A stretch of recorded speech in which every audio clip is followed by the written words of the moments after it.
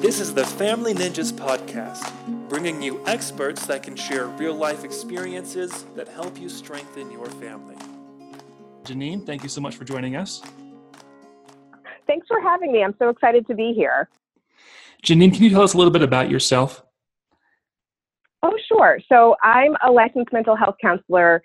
I'm based out of Massachusetts, and I run a couple of websites online, and they're really focused on helping families and other counselors and other people who work with kids, helping them build different sorts of skills. So my main website is copingskillsforkids.com. And on there, I have lots of resources for parents and other people who work with kids to help them manage their anxiety, their anger, their stress, and any other big feelings that they're having. And then I also happen to run Encourage Play, which is all about teaching kids how to deal with social skills and how to build social skills through play. So that's a lot of the focus.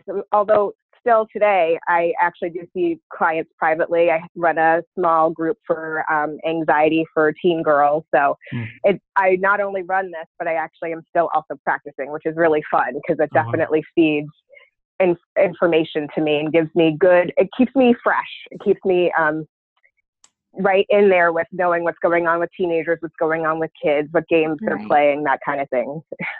Yeah. Oh, that's fantastic. We're so excited to hear more about all these coping skills and your favorite things that you teach them and everything that you've learned over the years. And I guess I'm kind of the odd one out here between you, Janine, and Tanya here on the show. I'm the one who is not a licensed mental health therapist. You guys both have much more experience and education than I do when it comes to helping children with anxiety. I'm lucky enough to be the dad of one little girl who I love very much. She's almost 2, and she's, kind of a shy personality in some contexts, and maybe some of that comes from anxiety. I don't know. I get to learn a lot about that from Tanya. She coaches me on how to help that little girl. But I think one thing that might help people listening to this podcast would be if I assumed the role of the more ignorant, parent here, and ask you guys, both as people who are helping children who struggle with anxiety or any other of the big emotions, help me understand, and help me validate or rebut some of these common questions. Are you open to that? Sure. Sounds great. All right. I'll start with one that might make me sound like a bit more of an ignoramus than others, but even just a generation prior to ours, or even some of my generation, grew up in a household where you're just supposed to toughen up and get through it. And there's a lot of emotions that kids experience that they just don't understand yet in a lot of different situations. But maybe you two can address some of the consequences or some of the misunderstandings in some of these toughen up type households. Is that helpful or hurtful? What do you think, Tanya? Do you want to tackle it first, or do you want me to?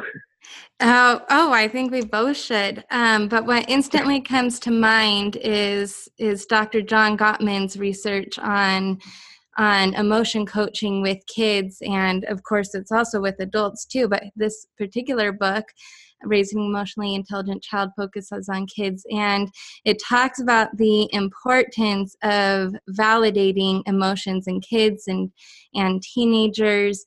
When we push down emotions, then we might tend to feel shame. We might feel like our emotions aren't valid. And I like to tell my clients and everybody that every emotion is okay. It's what we do with it that matters. And so if we feel frustrated with a sibling, if we feel frustrated at school, if we're really sad about a friend, that's okay. And it's how we talk about it, how we deal with it, that really matters. We can choose to hit our sibling, or we can choose to go talk to a parent about it, or go to our room and read or color or do something to calm down. And so some of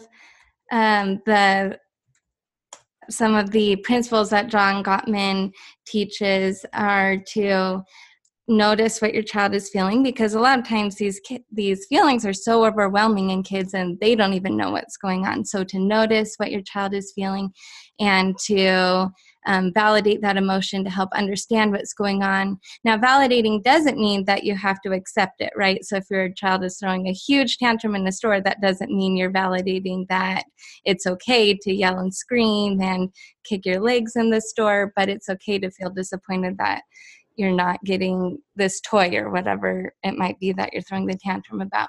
I'll hop in there for a second. And then after you do all that, then you problem solve with them and help them realize, okay, this is how you can deal with this emotion. And this is how you can cope with feeling angry or feeling really disappointed that your best friend was mean to you today or whatever it might be. Gotcha. So you packed a lot in there. And Janine, maybe you can help us unpack that a little bit more. But to summarize, Tanya, it sounds like a toughen up attitude ignores the emotion that the child is feeling and doesn't give them the skills they need to identify their emotions so they know how to work with them on their own in the future. Mm-hmm. Janine, is that a fair way to put it? Yeah, I would say so. And I think the other piece of that is helping parents recognize and adults recognize kids have big feelings too. They feel sad, they feel stressed, they feel angry. The same feelings that adults feel, kids feel too. And a lot of times they feel it bigger. So their happy is really happy, but their sad is really sad. So to be able to help kids learn to modulate and manage and self-regulate, we do need to be able to help them identify what those feelings are and figure out steps that they can take to manage those emotions. Just like Tanya said, all feelings are okay. It is okay to feel everything. It is okay to be furious at your brother. It is not okay to hit him. So what can you do instead? Help me understand that a little bit more, that these kids are kids, they have the same feelings we do, but you said a lot of times they're just bigger. What happens as we get older? Do we just get used to those feelings and have a better idea of how to manage them in a lot of cases? And so we kind of forget how big those feelings can be? Or, help me empathize a little bit here with my kid and understand why their emotions are so big. Oh, yeah. So it's actually developmentally appropriate that their emotions are kind of bigger. As we get older, as you mature, your highs are not as high and your lows are not as low. That's just what happens as you develop. And as you develop, you are supposed to learn how to manage your feelings. So ideally, as an adult, you have several different ways of coping when you get frustrated. Say somebody is, you're in a really long line or somebody cuts you off in traffic. You have different ways of dealing with it. Are they always great? No, but you can manage it. You know how to manage how to deal with those bigger emotions. Kids are new. The world is new to kids. The first time a kid feels sad is very overwhelming. The first time a kid feels angry, they have no idea what's happening in their body. So it makes sense that it's harder for them to sort of manage, identify, label, and regulate. So that's where we as the parents step in and say, okay, so this is what this is. It feels really big, and there are some ways that we can help you work through this. I like that. Yeah. So, I think the thing that made it click for me is when you described, the first time. This is the first time or one of the first times that the kid is feeling that emotion. So for me as a parent to relate to that, maybe I can think about the emotions that I experience the first time that I lose a job, or the emotions that I experience the first time that I lose a loved one. Right. So kind of a fun fact going along with all of this, researchers say that our brain isn't fully developed until we're about the age of 25. So I think that helps put everything in perspective. Our kids' executive functioning, which is basically what we use to rationalize, to use coping skills, to deal with these things, it's very, very small. It is not developed until we're basically graduating college. And so sometimes I think that helps put it in perspective and help us think, okay, this is normal, just like Janine was saying. It's the first time they've experienced this, or even the second or third, and so they're still learning how to work through that at a very physiological level. Yeah, okay, so absolutely. In the first question, I totally threw parents under the bus. So with the second question here, let's try to redeem them a little bit. Are these big emotions that children feel, or maybe to get a little more specific, do children who struggle with anxiety struggle because of bad parenting? My answer is no. We have some different opinions there. Awesome. Yeah, no, I don't think that parents whose kids are struggling with anxiety are bad parents at all. Absolutely not. Anxiety, oftentimes there's a genetic component to it. So a lot of times we see anxious kids, and I see an anxious parent in front of me. I actually, one of the longest running clients I have right now, her mom talks about it. She's like, I know where she gets it from. She gets it from me, Janine. And it's hard for us to sort of both manage our anxiety at the same time. And I said, yeah, it's true. There is this piece of it that is genetic when it comes to anxiety, but also it's just personality. It's just how they are. Different people have different reactions to different things. And so maybe two non-anxious parents might have an anxious child, and it doesn't mean that they're bad parents. It just means that that's the way that their child is reacting. And then they have to do learn some different strategies, help their child learn different ways to manage their anxiety. They didn't do anything wrong. It's just figuring out what strategies will work for their kid better. Right. I completely agree with that. And I just want to add that as parents, we need to make sure to take care of ourselves too, because I've seen so many parents just come in struggling because they're so overwhelmed for their child who's struggling with crippling anxiety or depression or whatever it might be. And so to recognize that no parent is perfect, we're all going to make mistakes. But if you are parenting out of love and out of concern, which I think most, if not all of us are trying to do that, then everything works out in the end. So make sure that you give yourself a break as a parent and recognize that, everybody has challenges. Some might be harder than others, but to love yourself and your child and know that you can get through this together. And it doesn't mean that you're a bad parent, and it doesn't mean your child is a bad child, even if, we might make mistakes sometimes. Yeah, because we all make mistakes. Parents, kids, everybody. Counselors, right? We're not perfect either. Right, exactly. Nope, absolutely not. Well, let's talk about getting through some of these challenges when you have a child who is struggling with anxiety or some other type of big emotion, anger management, whatever it might be. One of the common ways to maybe cope as a parent or to talk about it with your spouse is that, hey, this is just a phase. They're going to grow out of it. Is that helpful or hurtful? Is it accurate even? I think really just depends. None of us are fortune tellers. I wish we could be, but we're not. For some kids, I've seen them just latch on to coping skills and they run with it, and they turn out to be just fine after that and just have normal levels of anxiety that aren't too severe or too distracting to their daily life. But for others, it might be a recurring thing. And a lot of times, if you have one episode of like depression, for example, you're much more likely to have another.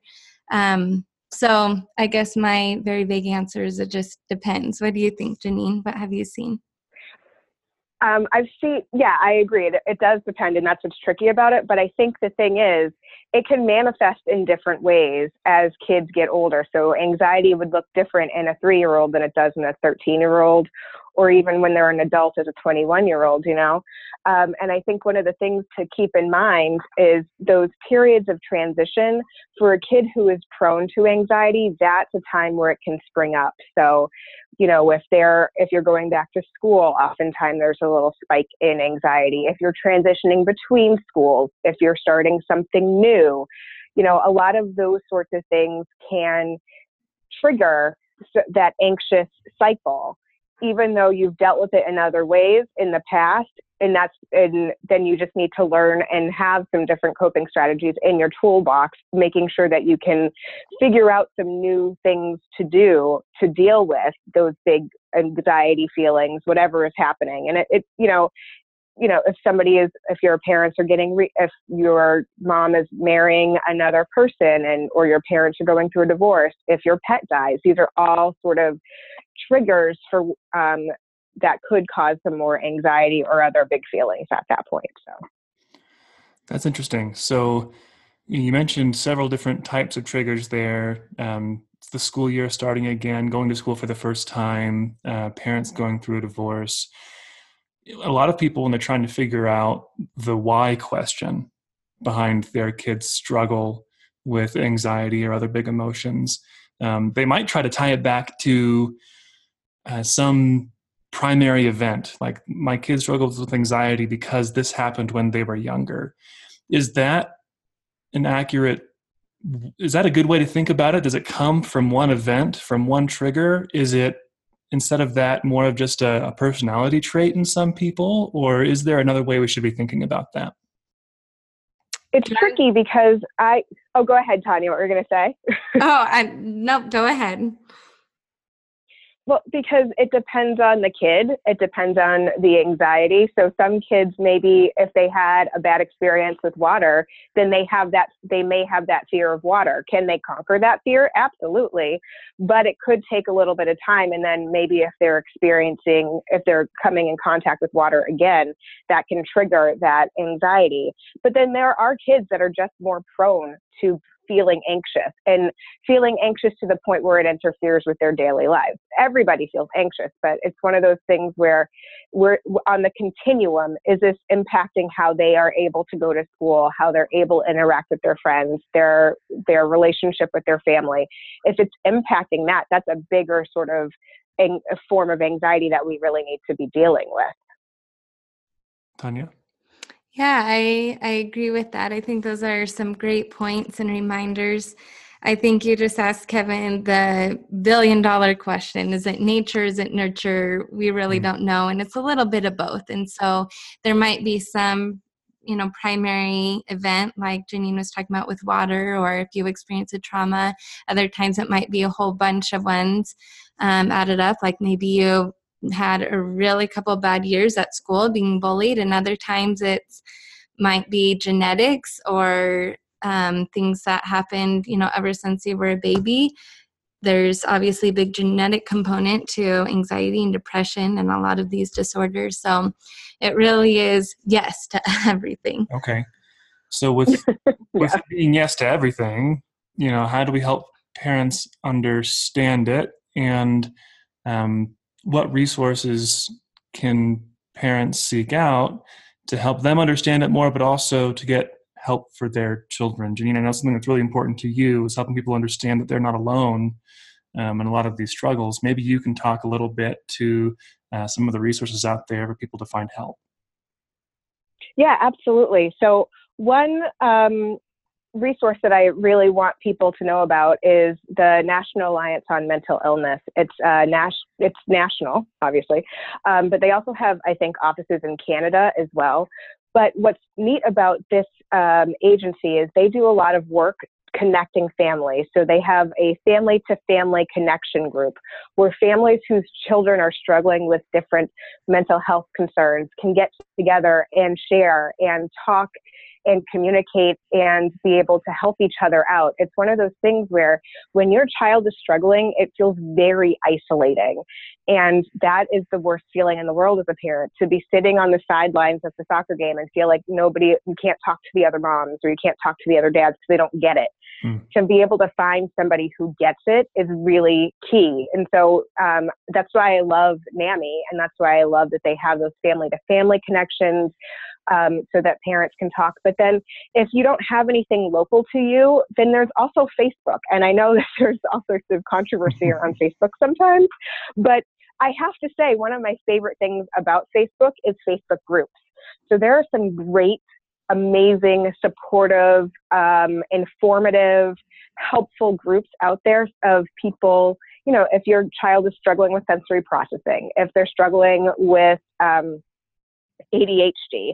There are lots of groups out there with other parents who are going through it. So you can post and ask a question and get support that way, or you can support other families that way, support other moms that way. I think it's a great thing that, to be able to find a community on Facebook that who can understand and get you when you can't find that community where you live. That's great. I think one of the big fears or concerns in going to Facebook for help is just finding a quality group. Do you have a couple in mind that we could maybe get from you after the show and put in the show notes? Yeah, absolutely. I run a group myself called the Coping Skills for Kids group. And Awesome. in there, I just post a lot of stuff about different coping skills, articles I like. Actually, every Friday I post a Friday or Saturday morning, depending on whether I remember to do it on Friday night or Saturday morning. I post asking people about their self-care, because I think it's one of those things that we as adults overlook a lot especially when we're in helping, especially when we're in parent mode. So I really focus on that. And there's several others that I can let you know about that are run by really knowledgeable people, people with experience and licenses, or just lots of experience working with children who are struggling with all sorts of issues. So I'm happy to share those with you afterwards and give those links for you. That'd be great. Tanya, what are your thoughts on some resources for parents? One of the things I always told clients is finding resources, finding help, and maybe counselors or books that you really like is a lot like teachers at school. So I'm sure all of us have had teachers at school, or our kids have had teachers that we just love, while other parents say, oh, they were the worst teacher, they did not understand my child, or my child didn't learn anything, and vice versa. And to me, that's really just a testament that every person is different and unique. And so everybody's going to like a little bit different of coping skills or of resources or theories that just clicks with them. So there are definitely research-based skills that are out there, things that have been proven to help many, many people. But if something isn't clicking for you or your child, don't be afraid to say, you know what, this isn't the right fit. Let me try something else. And I also just want to say that there is hope out there. I have seen so many children who have struggled with some really hard things and been able to overcome it because they're so resilient. And so there are just many different places that we can put in the show notes and refer them to, like Janine was talking about. So my advice is just don't give up hope. There are going to be many valuable people to talk to, connections to make, books to read, counselors to see, whatever it is. There are lots of different things that can help. And one last thing, I know I'm rambling a little bit.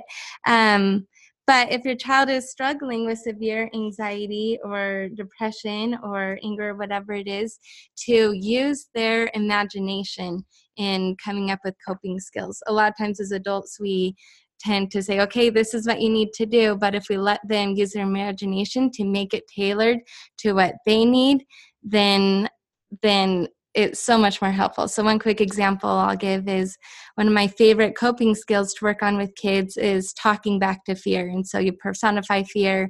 If you've watched Inside Out, one example is fear is personified, right? He's this purple little funny looking guy. And so talk back to them about whatever you're feeling and why he can't run away with your emotion anymore. And so this one client I was working with started, instead of talking back, fighting back in his imagination with these ninja moves and warrior tactics. And so that worked for him. And it was just a light bulb moment for me, like, oh, wow, if I let kids just take it and run with it, it doesn't have to be this cognitive behavioral therapy that I learned about in school.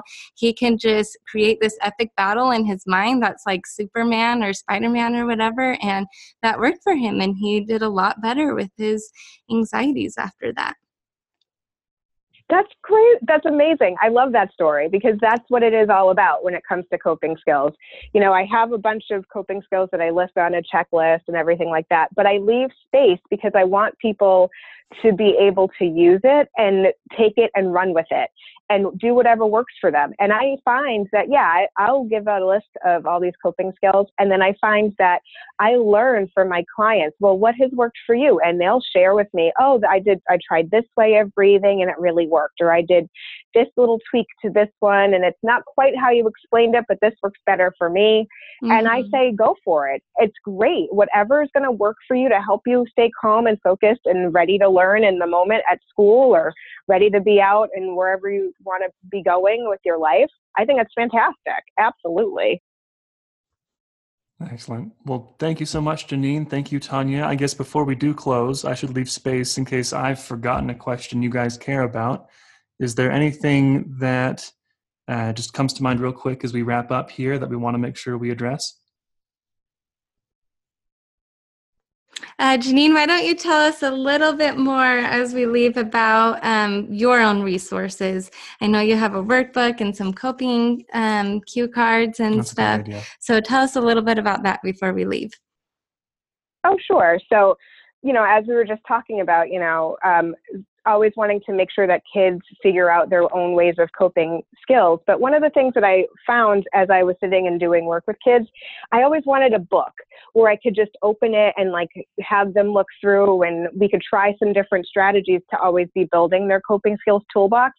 And I was never able to find the book that I wanted, so I wrote it. And so the Coping Skills for Kids workbook has over 75 strategies for kids to try. It's divided into 4 different types of coping strategies. So being able to help them learn how to calm their bodies, being able to move to get extra energy out, being able to distract themselves by playing or doing some other things that are enjoyable for them, and being able to talk through and process what is causing their big feelings and some different ways that they can work on those big feelings, get them out of their body in different ways. So as I was working on the workbook, people kept looking for, do you have any cards? Do you have any visuals that I could use? Because, I used to be a school counselor. I love visuals. I worked in an elementary school for years and years. And so I know that kids really respond well to visuals. They work very well for kids. So what I started decks of cards that are actually on each card is a different coping skill. So right now we have the Discovery deck, which has actually 5 different types of strategies. It's the 4 I mentioned before, plus sensory, because I think sensory is a big piece of helping kids be able to relax and calm down as well. And then now we're starting to make different decks to help. So I have an entire deck of 44 strategies for relaxation. And I believe I have the distraction deck coming out next. So that's another 44 ways kids can be distracted, knitting or sewing or playing a video game or creating your own game, lots of fun stuff. And then next we're working on the sensory deck. So lots of fun stuff coming down as we're going into 2019. So I'm really excited to see what happens. Excellent. Well, Janine, thank you again so very much. It's been a joy talking to you. And Tanya, thank you so much for sharing some of your perspective as well. Yeah, thank you, Janine. We appreciate it. Thank you both so much. It's been a pleasure. All right. Bye-bye. Bye.